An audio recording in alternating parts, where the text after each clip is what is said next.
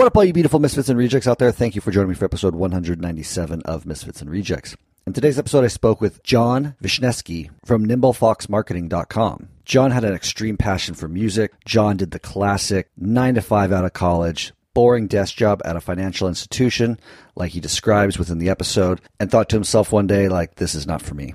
I want to design the life that I want for myself, where I get to free up some time to really play more music, do the things I'm passionate about while making money online. And he started diving super deep into different things to make money online with, such as fulfillment by Amazon, which quickly got shut down because of Amazon's wacky algorithm and just being a partner with Amazon, although it's at times extremely lucrative and amazing because of the search engine.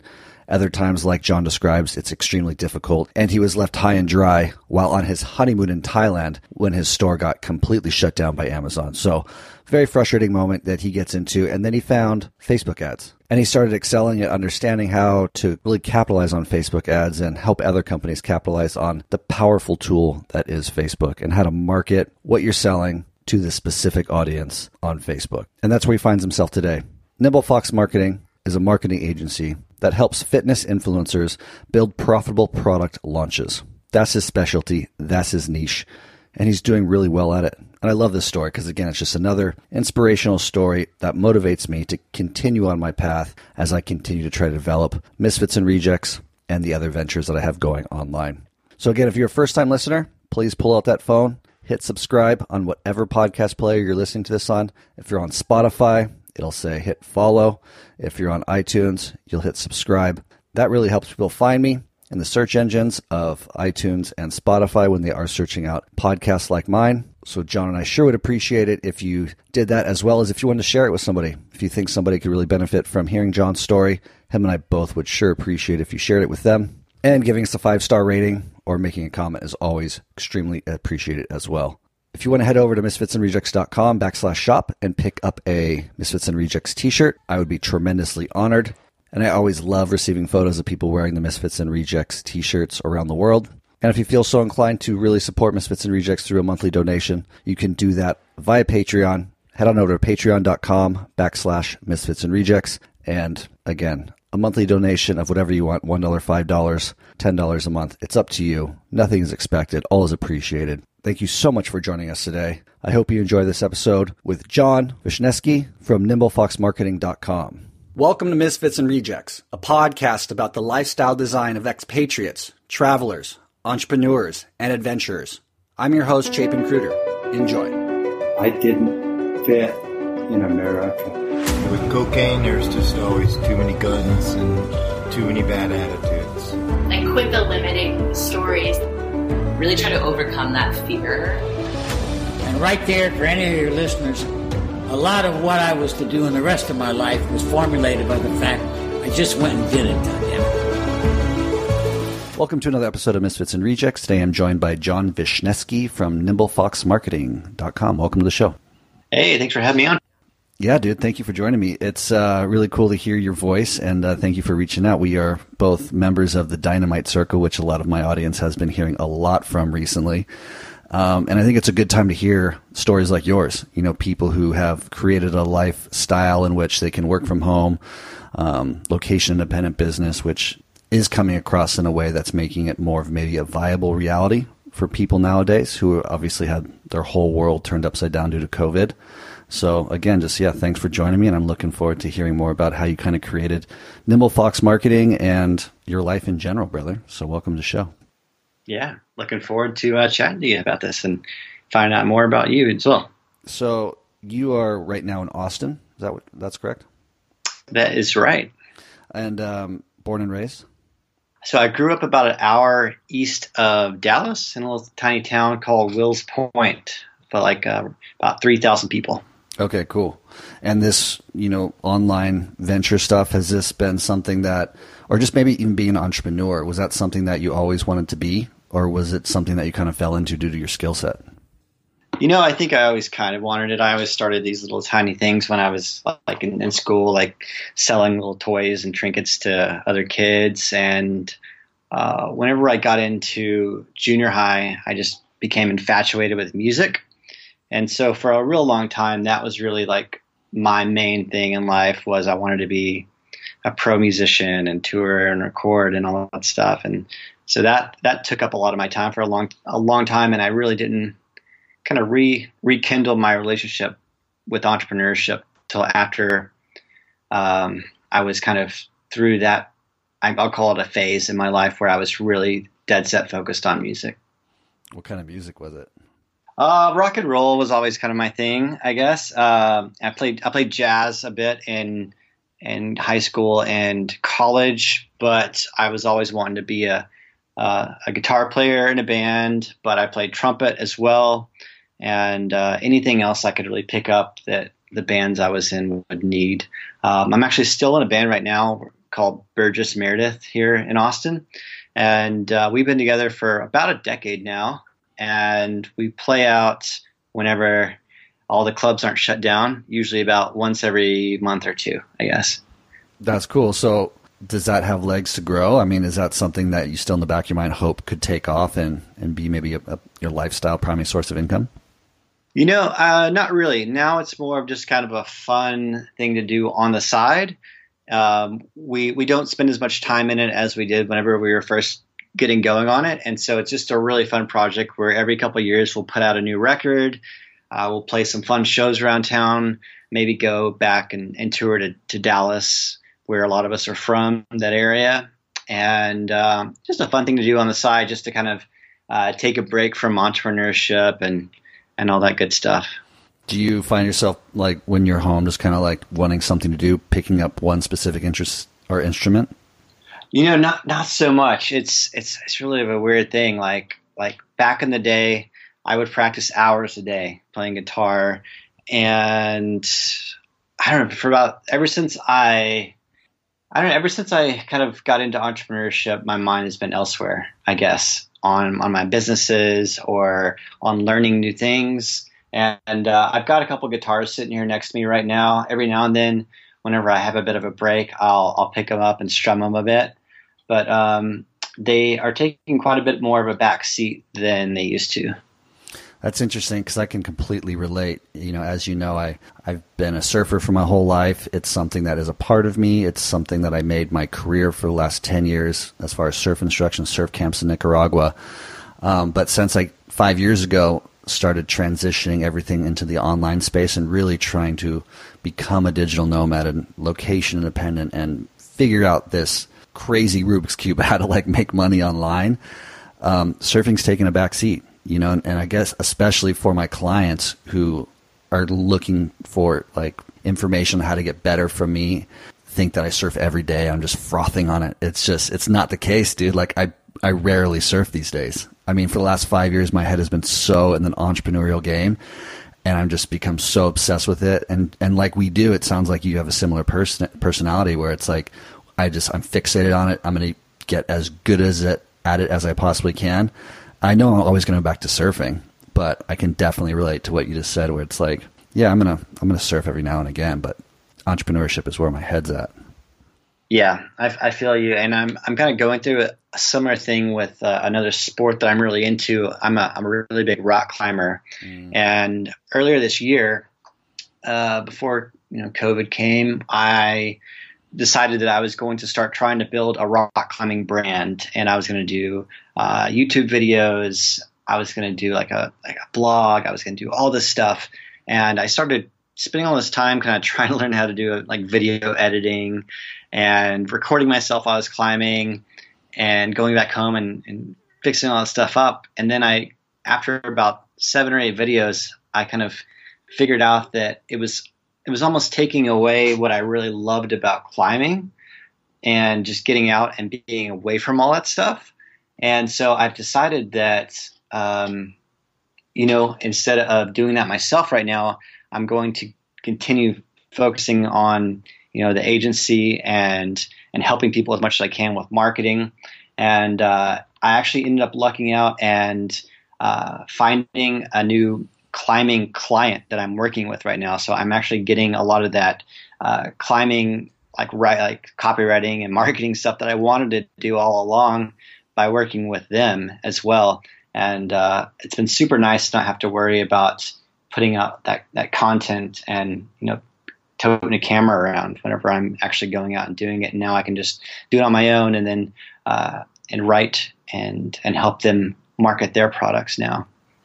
This is interesting and hasn't really come up much on the podcast. I'd like to dive a little deeper with you on, because I feel that Misfits and Rejects is, pushing in that direction of, I'd like to bring a visual element to it.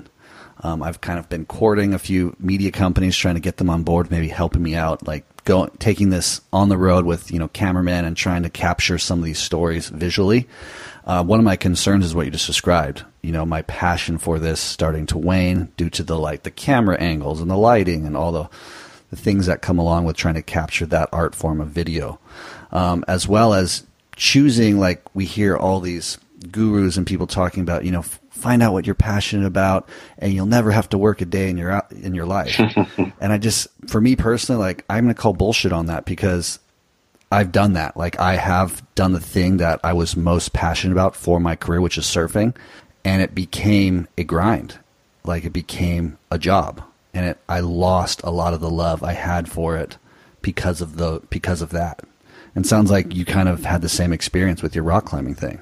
So, what would you say to the audience as they kind of start thinking about starting that thing that they want to start online? Would you say choose your passion and go after it, or your hobby, or choose your second choice, which is whatever it is? For you, it sounds like digital marketing.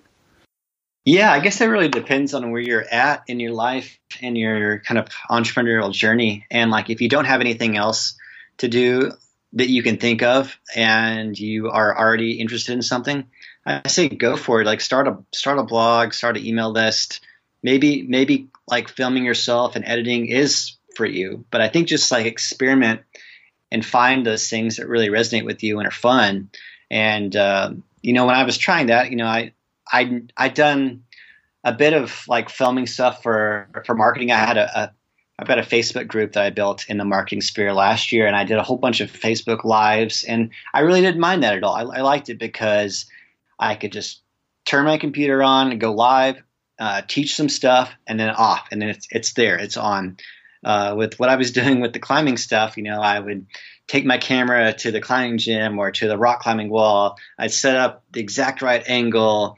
I would press play, I'd get up and climb, or I'd ask someone to hold the camera for me, and then I'd go home, and then I'd just be looking at this daunting amount of film that I would have to be editing and figuring out how to make it really cool and interesting whenever someone's watching on YouTube. I just kind of learned that that wasn't for me. That I'm sure that is for other people. I know a lot of people love editing and love putting together really stellar video content. But I think for me, if I'm putting out content, it's probably going to be more written, recorded on a podcast like this, or it's going to be more raw videos, if I had to guess. That was a really, really great answer with, the advice you gave to anybody listening, where if you don't know where you're at in your entrepreneurial journey, start with what you're passionate about. Start with that hobby, the thing that you kind of think about naturally. And like you pointed out, might not lead you in the direction you thought it would, but it will lead you somewhere. Just like me, starting the surf thing, I intuitively knew when I transitioned my surf business online that it wasn't going to be the thing that really brought in the big bucks, if you will, but it was going to hold my attention long enough to learn the skill set I needed to, a year later, start a podcast. And then, I do have other ideas that I'd like to develop. And it's that starting that you described of if you don't know, just pick the hobby, pick the passion, and go for it. Yeah, definitely. So then let's talk a little bit about Nimble Fox Marketing and how you developed that and where that idea came from. Yeah, sure thing. So for a long time, while I was playing music, I had a boring desk job in finance, and I kind of fell into it after college. And I'm not knocking it at all, because it allowed me to live a comfortable life and play music, because I was really into music. And so I could work, 8 to 5, get off, and anytime after that or on the weekends, I could play, I could do whatever I wanted, and I could record, and I didn't have to worry about doing anything else on my off time. But further into that, I just started seeing that there wasn't really anywhere for me to go in that business, and the ops I was at, and so I started looking into different ways of making money. Like how could I work on my own? How could I, work from home or wherever I wanted to and make a living? And like most people, I came across the 4-hour work week, and that was kind of my Bible for a long time. I would, pore over that thing, and just when I was sitting in my office cubicle, I would have my headphones on, listening to podcasts all day about businesses, and just at the time, I didn't know what I wanted to do, but I knew it wasn't what I was doing. And so I was just like poring over what everyone else was doing. And kind of like we were just talking about, I didn't really jump into something that, I was interested in. Like it might have been a good idea for me to get into some sort of online music thing, since that's what I was into. But I think I just was really confused when I was first getting started. I didn't know what to do. And so I tried a lot of different things. I tried e-commerce. I sold bamboo sunglasses, was kind of my first big thing. And I had those made in China, was sent here. And then I didn't know what to do. So I started like e-commerce website, and I didn't know anything about Facebook ads or Google ads back then. I tried a little bit unsuccessfully, but I mostly just sold them like to people I knew. Like they said, "Hey, those glasses are cool." And I said, "Hey, well, I can sell them to you." And I did that for a while. It didn't work out that great. And then the Amazon FBA thing started coming on all the podcasts I was listening to. And I was like, that sounds really interesting. And I already knew a little bit about bringing in products and getting products made in China. So I started trying to do a couple different products. A couple of them didn't do so great, but then I had one that really, I wouldn't say took off, but it was making, about $3,000 passively a month. And that was right whenever my wife and I were getting married. So we both got married. She's a therapist, and we both were kind of over our jobs. And so what we decided to both quit our jobs and take an extended honeymoon in Southeast Asia. And we thought it was going to be fine because, we had some money saved up, and I had my Amazon money coming in.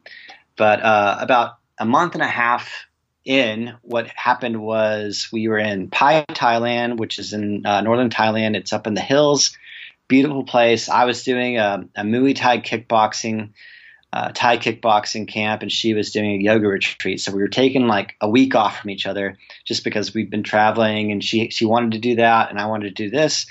And about the second day in, I received this message from Amazon that said my product had been shut down.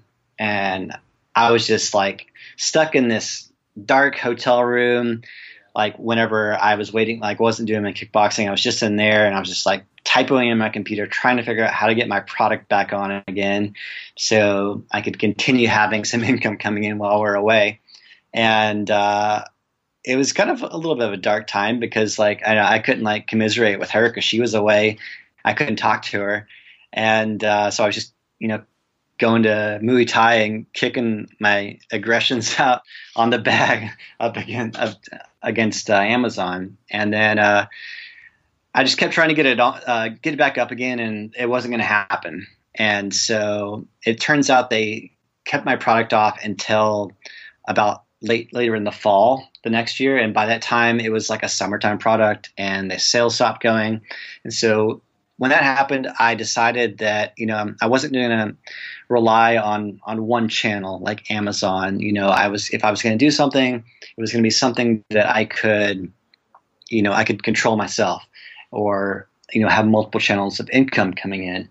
And I actually started thinking about starting a cleaning company, which is kind of weird.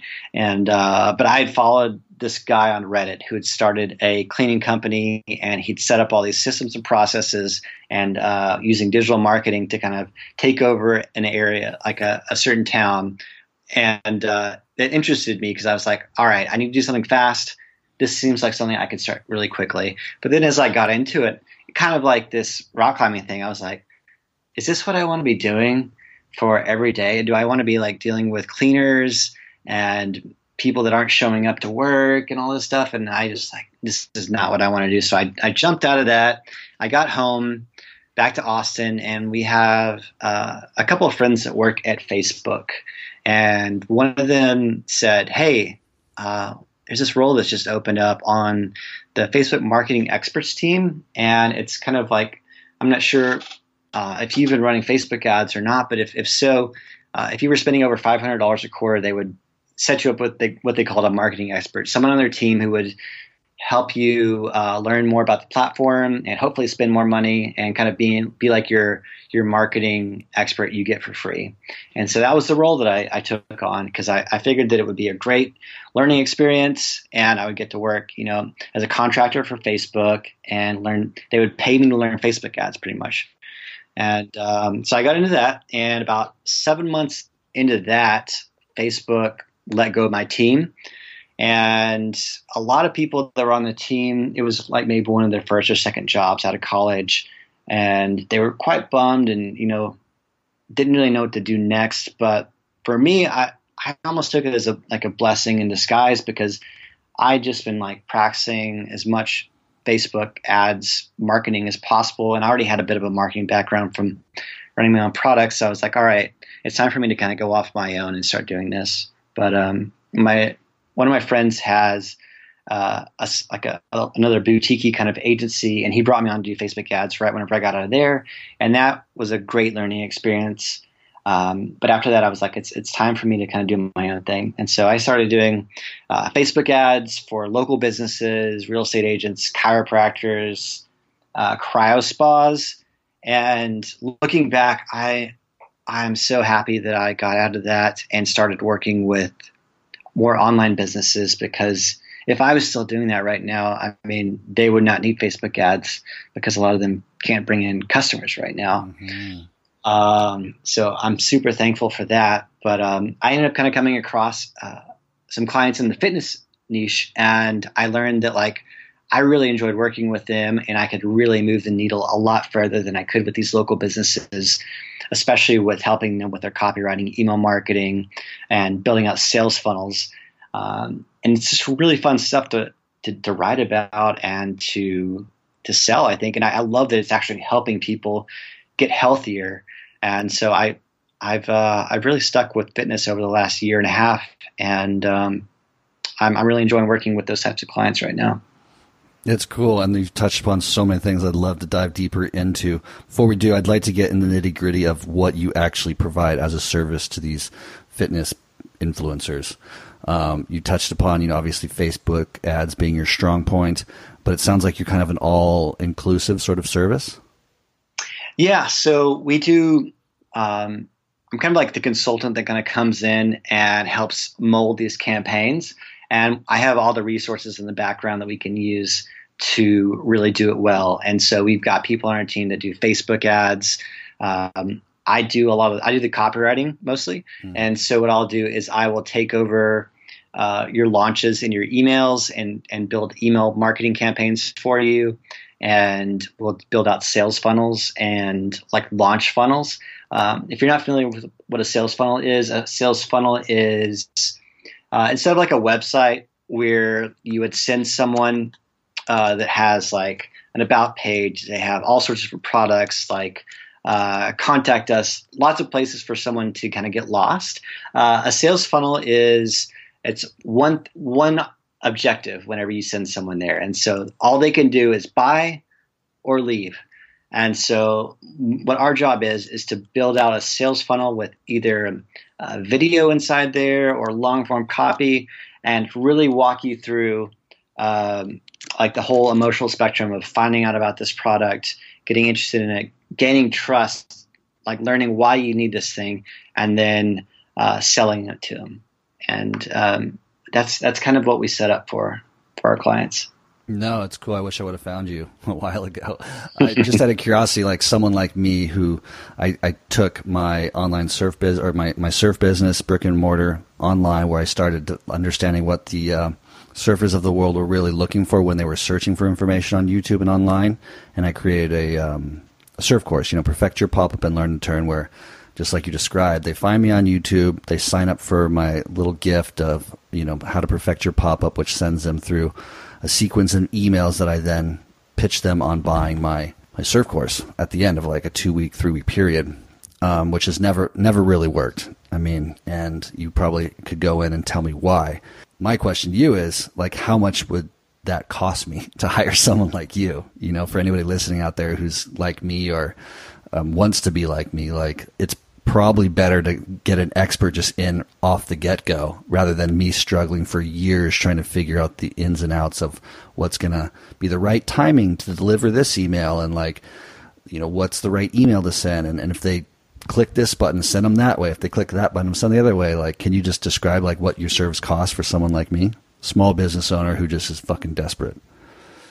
Yeah. So we're quite particular kind of about who we take on as a client. And we tend to do that. We try to look for people that already have a good sized email list. And if they have like a really large following somewhere, 500,000 or so, Facebook, Instagram, YouTube, like we could probably make something work with that.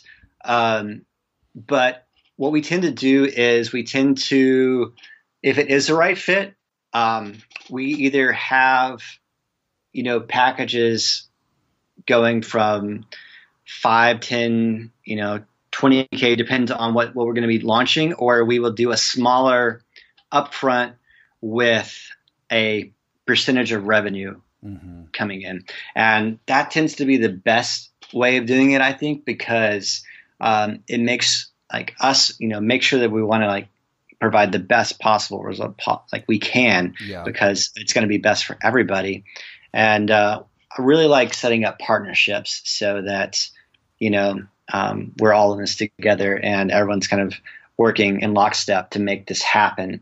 And so it could be, a lower upfront than that with a percentage of revenue over a certain point. Like if, say, we were to bring over, 20,000 on a launch, we would get this much. If we were to bring over 30,000, this much, 40,000, this much.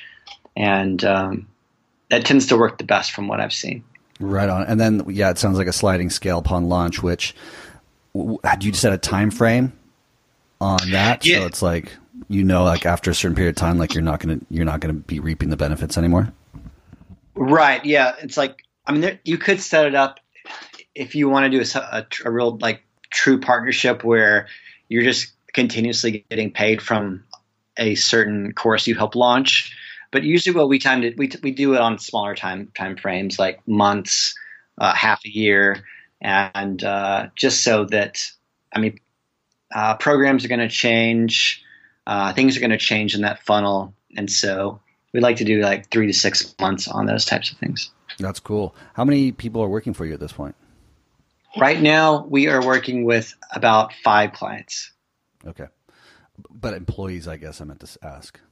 Okay. Yeah. So right now I've got an assistant I work with, and I've got someone that helps me with Facebook chatbots. That's one of the things we offer as well. And then we have a Facebook ads guy that works with us. And then I do most everything else in there. So we keep it like really nimble and small. And right now that's kind of where we're at. How many years have you had this? I guess if you consider the Facebook ads agency as this, which is this is what's kind of melded from that, I guess, or was turned into that. It's been about 3 years now. Okay. Or no, I'm sorry. What is it right now? It's been about 4 or 5 years now, I guess, if you really look into that. Yeah, about 4 years. No, it's interesting because as I was kind of trying to get more information about you, and I checked out like nimblefoxmarketing.com. It came up as it came up Facebook first. Like I didn't see a website per se, and maybe I typed something in wrong. But you have a website, I'm assuming, right? I do, yeah, and Okay. it's actually my name. It's johnvishneski.com. Oh, and okay. Yeah. I see. So Nimble Fox takes you to where? Just the Facebook stuff? If you type in nimblefoxmarketing.com, it takes you to johnvishnesky.com. Okay. Yeah, I must. I just didn't do my due diligence very well. Funny story though. 2 episodes ago, which the audience has heard most of them at this point, I spoke with Neil Parekh. Do you know him? He's in the DC as well. No, I haven't met him yet. Okay, well, interesting story, because what you just described of, being in Reddit and learning about a guy teaching everyone how to start these cleaning businesses, he told the exact same story.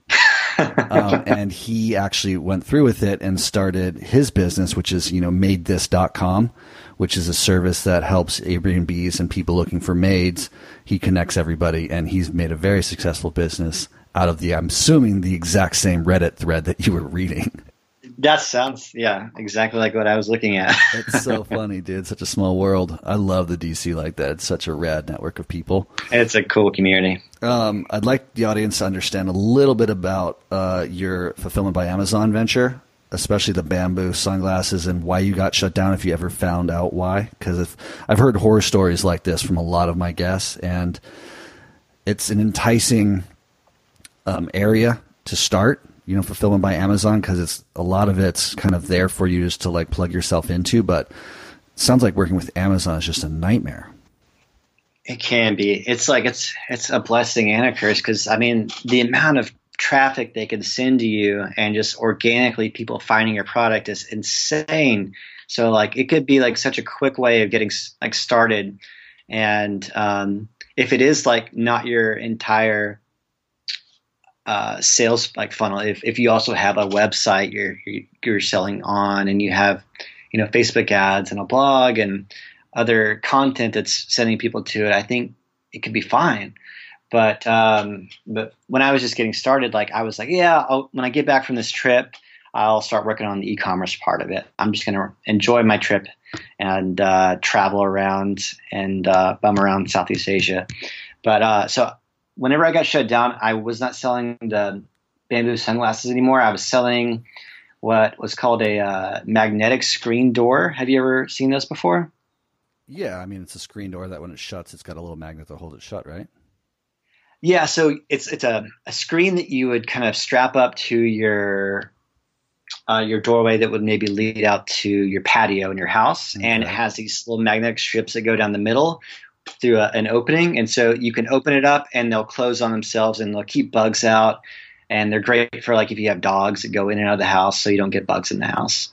And so it's a big summertime product. And what happened was I had 50 good reviews and I got 2 bad reviews, and this was right around the time that a lot of the Chinese factories where we were getting our inventory from were starting to sell on their own on Amazon, and a lot of the quality issues were starting to come up. And so what Amazon did was they were shutting down a lot of listings just to check and see what was going on and do some due diligence. Sorry, I can't say that.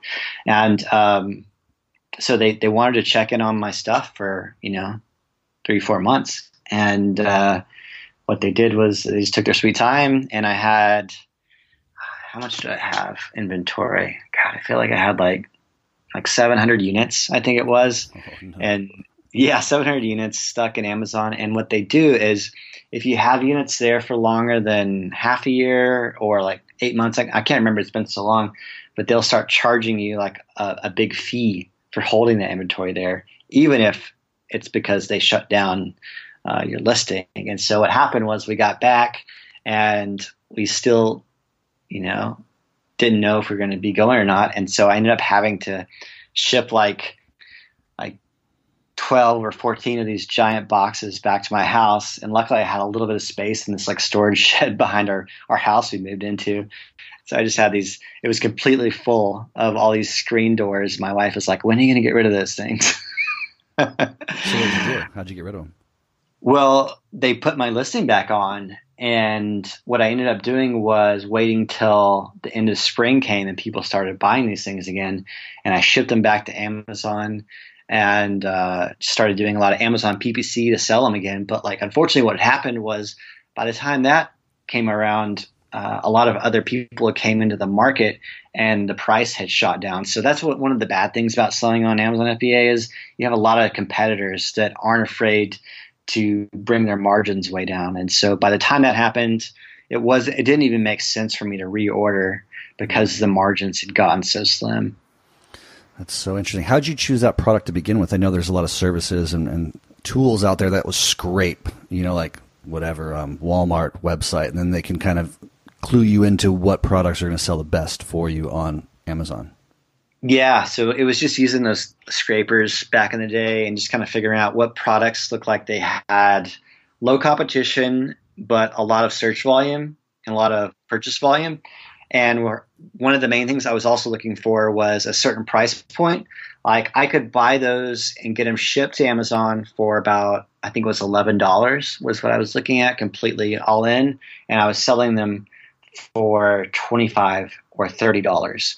And so it was a really great margin for a while. And then I could spend some of the other money on Amazon pay-per-click to get a lot more traffic to it. And that was working well. But so I was looking for something in that price range and also something that was not too large and bulky and heavy to ship, because that makes it more expensive to send, and also the bigger your package is, the more Amazon charges you, I believe, to store it. Yeah, especially these days, I'm sure, now that like it's grown so much and they have so many products to sell. Yeah, well, no, it's cool. It sounds like you swung the bat in a lot of different areas and really found a nice niche for yourself within Nimble Fox Marketing. That's really cool, dude. Yeah, no, it's been fun, like working with all these other businesses, like helping them launch things, but like. One of the reasons why I started looking into that rock climbing thing was, I'm ready to start my own thing again, and I'm just trying to figure out where that is, because like I've been so deep into like this marketing stuff over the last few years that I've just focused on helping other people, and I feel like I built up the skill set now that if I am to start my own product, be it e-commerce or info products, like I could probably do it really well, but I'm just trying to figure out what that thing is right now, and still focusing on doing as much as I can with the agency. Yeah, no, sounds like you position yourself really well for that. Are you focusing with the clients that you do have with people who have more digital products or physical, or does it matter? Digital is what I aim for. I think it's easy to sell. The margins are great, and I think there's a lot of need for good, fitness or sports training programs like yours right now. Mm-hmm. It's people are home. A lot of people actually do have disposable income, even though a lot of people have lost their jobs. It's been really unfortunate. There are a lot of people that are still at home. They have income that they could, when they have time to learn these things. And so I think it's a great time for digital products like that. I agree. I mean, because, you can definitely produce them for a lot cheaper than physical products, and test the market a lot easier with a few ads. So I agree. I mean, people can get started with like $100. Exactly. I want to shift gears a little bit and move towards this, like your lifestyle. And, you and your wife reside in Austin. You obviously like to travel. You spent your honeymoon in Pi, which is a beautiful place. I lived there for like 6 months. Oh, nice. But like, why decide to kind of settle, and why not take your show on the road? I mean, was there a reason behind that? You just love Austin? Yeah, we really do love Austin. We've kind of done the same thing a couple times actually in our lives. Like I said earlier, my wife is a psychotherapist, so she has a bit. Normally she would be working with people in person. During the quarantine, she's actually begun doing telemedicine, and it's been working really well. And so now we're starting to think that it might be a possibility to do a bit more travel again. But one of the main reasons we did kind of come back to Austin, like she has her license in Texas, and just in general, like we really love Austin. We love our network of friends and friends here, and we have family close by, and it's just a really cool town. And the entrepreneur scene is really amazing. There's portion of the DC actually live here in Austin, which and I guess the founders do right now as well. But one other time, what we did was we moved to we wanted to check out a couple of different towns to see if we wanted to live somewhere else, because Austin has been growing exponentially. It's a very popular place to live, and it's been getting more expensive. And so we thought that, maybe we should check out other places.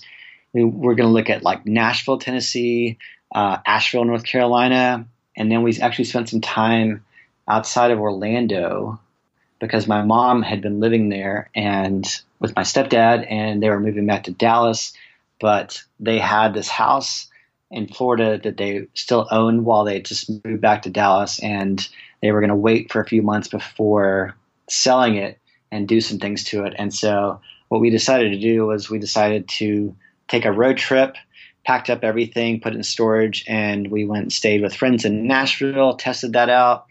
We went to Florida, a couple of different places, and then we just stayed in this town called Claremont for the summer.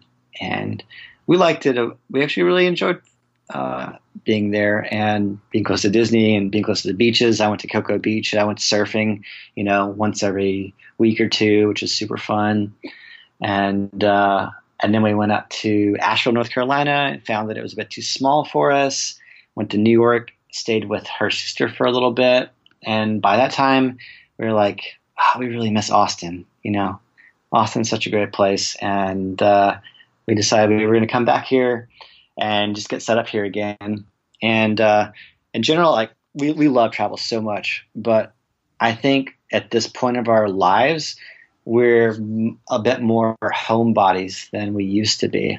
And I kind of prefer that going on like little spurts of travel like that, maybe a couple months a year doing it, and then having a home base. Okay. How about yourself? How long have you been in Nicaragua?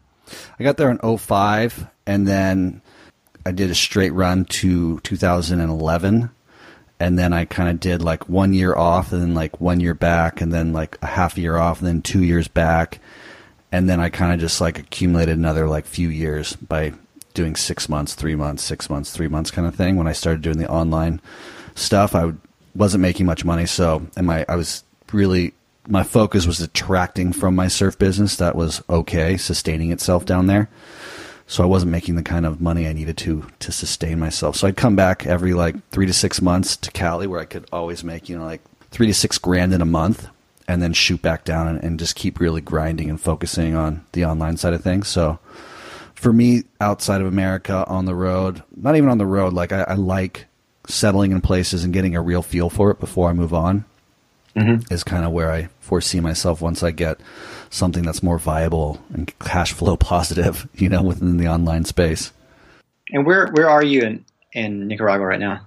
I'm actually not. I'm in California. You're in California. Yeah, okay, after DCBKK this last year, I came back for the holidays, planning to actually be in Trinidad and Tobago right now, but just didn't happen. Got quarantined here. Okay. So. Yeah, man. But yeah, I mean, Nicaragua is a place that I, for sure, kind of like you just described, see myself having a home base. That'll always be my home base.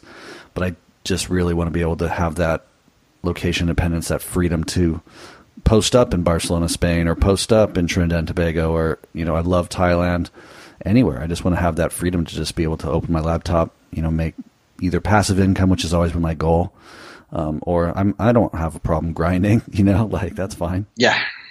Got to grind. Have you ever done Bali? Yeah, for sure. I've been there like 5 times.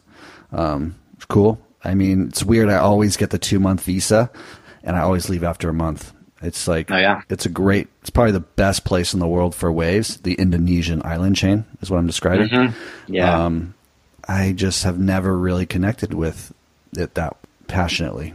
Like I like Central America more, but I mean, I'll always go back. Like the waves in Indo are great. Oh yeah, they're amazing. That was where we kind of ended our trip, was in Bali. We went there for about 2 weeks, and the first day we got there, I was in Seminyak, And I was so stoked to go surfing because I hadn't really been surfing very much. I surfed a little bit in Vietnam on our trip, but I was just really excited because I'd always heard how amazing Bali waves were. And I paddled out, and right when I almost got past the breakers, the wave lip came up and bashed my board into my lip, and like a cut through my lip. And I paddled back, and my wife was like walking, taking a stroll on the beach, and I was just walking up to like the vendors with my surfboard with my bleeding lip, bleeding all over the beach, and they're like, "Oh my gosh, are you all right?" And I said, "Yeah, I guess so, but I guess I probably need to go to the doctor to see about this." And they're like, "Do you want me to take you there right now?" I'm like, "Oh no, it's fine. I'll wait for my wife." And I waited for like 20 minutes, just sitting there, kind of like putting water on it, bleeding, and she wasn't turning back up because she thought I was gonna be surfing for a couple hours, you know. And I didn't have anything on me. I had like a t-shirt and some flip-flops, and like she had all my stuff. And they're like, "You really need to go to the hospital right now." And I'm like, "Well, I don't have anything to pay for it right now. If you take me to my hotel, I can go grab something." And they're like, "No, don't worry about it. I'll pay for it, and you can pay me back." Like, this is a guy that like just rented a surfboard to me, and like I never met him in my life, and he was going to pay for me to get my lip stitched up. It was like amazing. Like he was such a kind person, you know. And so I said, "Well, all right, yeah, take me over there." And so it took me on the back of his motorbike to this little Balinese hospital, and I was getting my lip stitched, and my wife came back and didn't see me out there, and she asked him, she was like, "Where's my husband? He was surfing." And he's like, "Oh, he's not surfing anymore." And then, well, where is he? "Oh, he's in the hospital. He's getting his lip stitched." He's like, "Oh my God." And so he took her over there, and I got my lip stitched, and we went to Ubud for a week so I could heal myself up. And then by the end of that week, I was healed, and I could go surfing again, and I got to go surfing. And I just really liked Bali, and I thought the surf was fantastic. So I was just wondering if you'd been there. And yeah, it's magical. I mean, don't get me wrong. I love it. It's a beautiful place. The people are just so kind, so cool, like you described. I don't know if it's the island. You know what it is for me, and actually I do know what it is. For me, the waves and the variety of waves are not as conveniently accessible as I'd like them to be. So it's like, I mean, once you learn, and if I spend enough time, I'd know exactly where to go on the scooter to get the best waves. But like, say if you're on the, what do you call it, the Phuket, like, and you got to go check Ulus, and you got to go check Bingin, and then you got to go check, you know, it's just like you're checking all these spots, and like it's super crowded also. So that's also a turnoff, and it's like, it's a lot of effort, you know, because I'm a little lazy. Like I jammed out to Sumbawa with my girlfriend once on the back of a scooter, and we surfed yo-yos for like 3 weeks, which was great. Like, it was kind of off season, and like it was still pumping, but it was like 4 of us every day. I'm like, no, this is my stuff. That's awesome. You know, like, I'd rather just do this than compete on Bali. But the thing is, it's like, and that's kind of what is always, I'm torn with Indonesia, is like, culturally, Bali is different from the rest of the islands. All the other islands are Muslim. Muslims are some of the nicest people. They're equally as kind and generous, but culturally, for a Western woman to, you know, sunbathe in her bathing suit on the beach is more frowned upon. And that makes it difficult if you're traveling with your girlfriend or wife, for example, for her to enjoy herself in the way that she would like to. So there's always seems to be this one thing that's like making it more difficult for me to really just kind of relax and enjoy myself fully. But I think that's more my problem than theirs, obviously. You know? Well, yeah, this is cool, man. I mean, do you see any like new businesses on the horizon? You know, with your skills, obviously you could do a lot more or different things. Do you have any ventures that you're thinking about creating in the near future?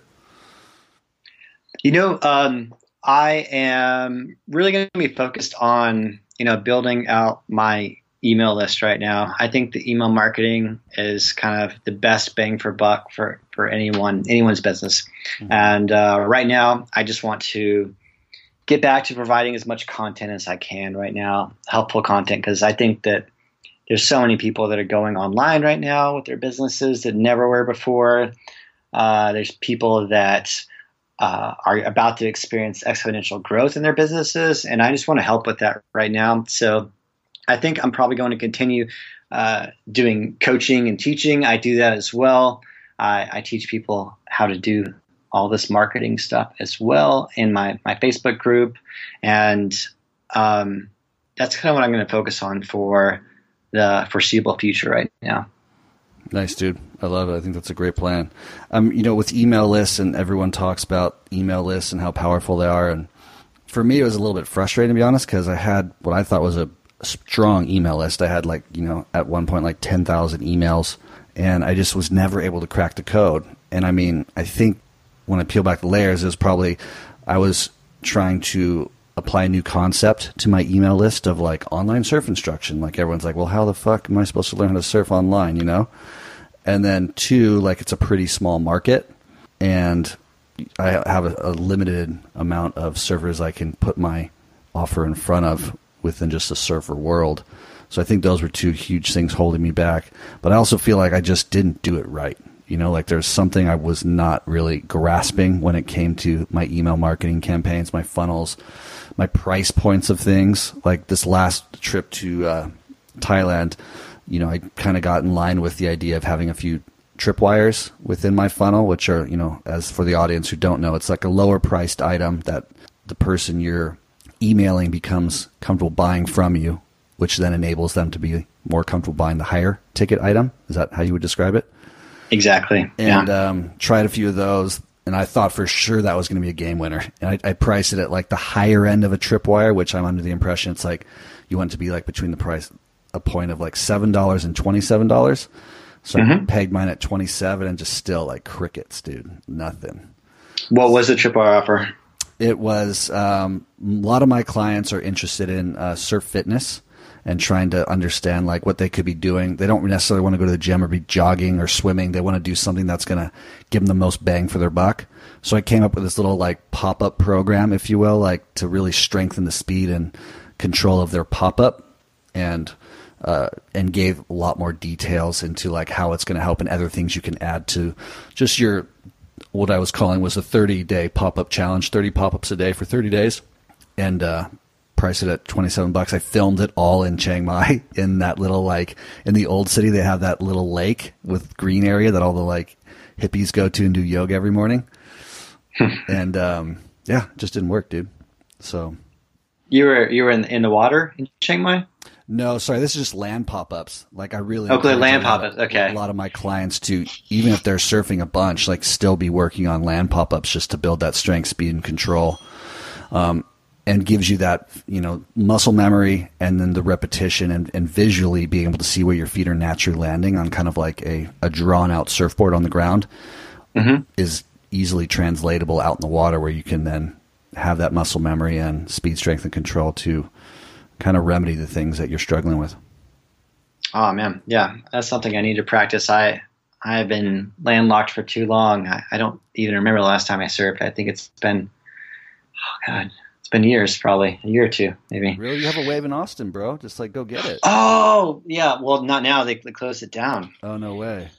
Yeah, that was the last time I went surfing. And that was about, a year ago, probably, maybe longer. But yeah, it's a great, fun little wave. Yeah. It's funny because Austin and Waco are now surf destinations. Yeah, the one in Waco is phenomenal, apparently. So that's on my way to Dallas. So maybe we'll stop there one of these days. Nice, dude. Yeah, we got to get you down to Nicaragua when I get back there for a surf trip. Oh, man, I would love that. I've been down there to I was looking it up the other day, trying to figure out what the name of this town was, but it's somewhere north of is it called San Juan del Sur? Yeah, so you're either in Popoyo or Gigante. I think it was Popoyo. No, maybe Madeiras. It was way off the beaten path. It was I think we might have come from Liberia, I'm not sure, but it was about a 2.5 hour drive, just dirt roads the entire time. But it was amazing out there, man. Yeah. Yeah. No, it is. It's such a fun place, such a nice culture, great waves. I mean, such a special, unique place in the world that I can't wait to get back to. Yeah. Well, listen, John, if you could speak to one audience member who's listening right now who wants to start their first online venture, become a location-independent digital nomad, maybe even take that first trip, is there anything you could say to help inspire them to make that first step? Yeah, just get started. Try not to get stuck in the learning phase for too long. Like if you're just getting started, it's great to kind of do kind of what I was talking about earlier and listen to a bunch of podcasts and, join a bunch of groups and kind of see what other people are doing. But I think what I would suggest is find one thing that you're interested in, like we were talking about earlier, and just even if you're not going to make that much money from it, start blogging about it, start recording content for it.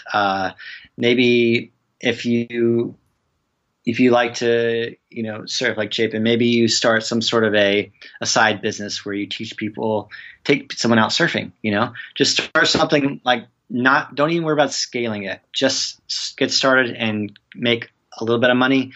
And once you get that first little bit of money, it's going to be addicting, and you're going to figure out that you can make a life out of this stuff, and you just have to help enough people do what they want to do. Amen, brother. Thank you so much for joining us. We appreciate your time. Yeah, thank you, Chapin. Awesome, John. Thank you so much for your time. It was a pleasure chatting with you. And again, such an inspiration. I just love hearing these stories of people who take responsibility for their life situation, decide to make that change, and doing the thing that they want to do, just like you did. I love that you have other passions, other hobbies that you really like to pursue, but also know that sometimes it's best to just keep those passions and hobbies as such things so you can continuously enjoy them throughout the rest of your life, and then focus your attention on maybe that second tier of thing that you kind of like to do, whether it's entrepreneurship, online marketing, whatever it may be, and then you can develop a business out of that. So thank you again so much for sharing your story. I appreciate you. Again, if you're a first-time listener, please hit subscribe on whatever you're listening to this on. If you like this episode, John and I sure would appreciate it if you shared it with a friend. If you felt like rating it 5 stars or commenting on it, we would appreciate that as well. And if you want to get a Misfits and Rejects t-shirt, please head over to misfitsandrejects.com/shop and pick one up. And thank you again for listening. I do appreciate you. I think you all are so very beautiful. And I'll see you in next week's episode, Monday morning, 9 a.m. Take care. See you next week. Ciao. Thank you for listening to Misfits and Rejects. I hope this inspires you to think about your life situation, where you're at, and possibly make a big decision to choose something different for yourself if you're unhappy with where you're at in life. I hope these people that I interview inspire you to go out, spread your wings, and try something new. To live a different lifestyle that maybe your whole life people were telling you was the wrong one, but when in fact it's the perfect one for you. And I'll see you next time.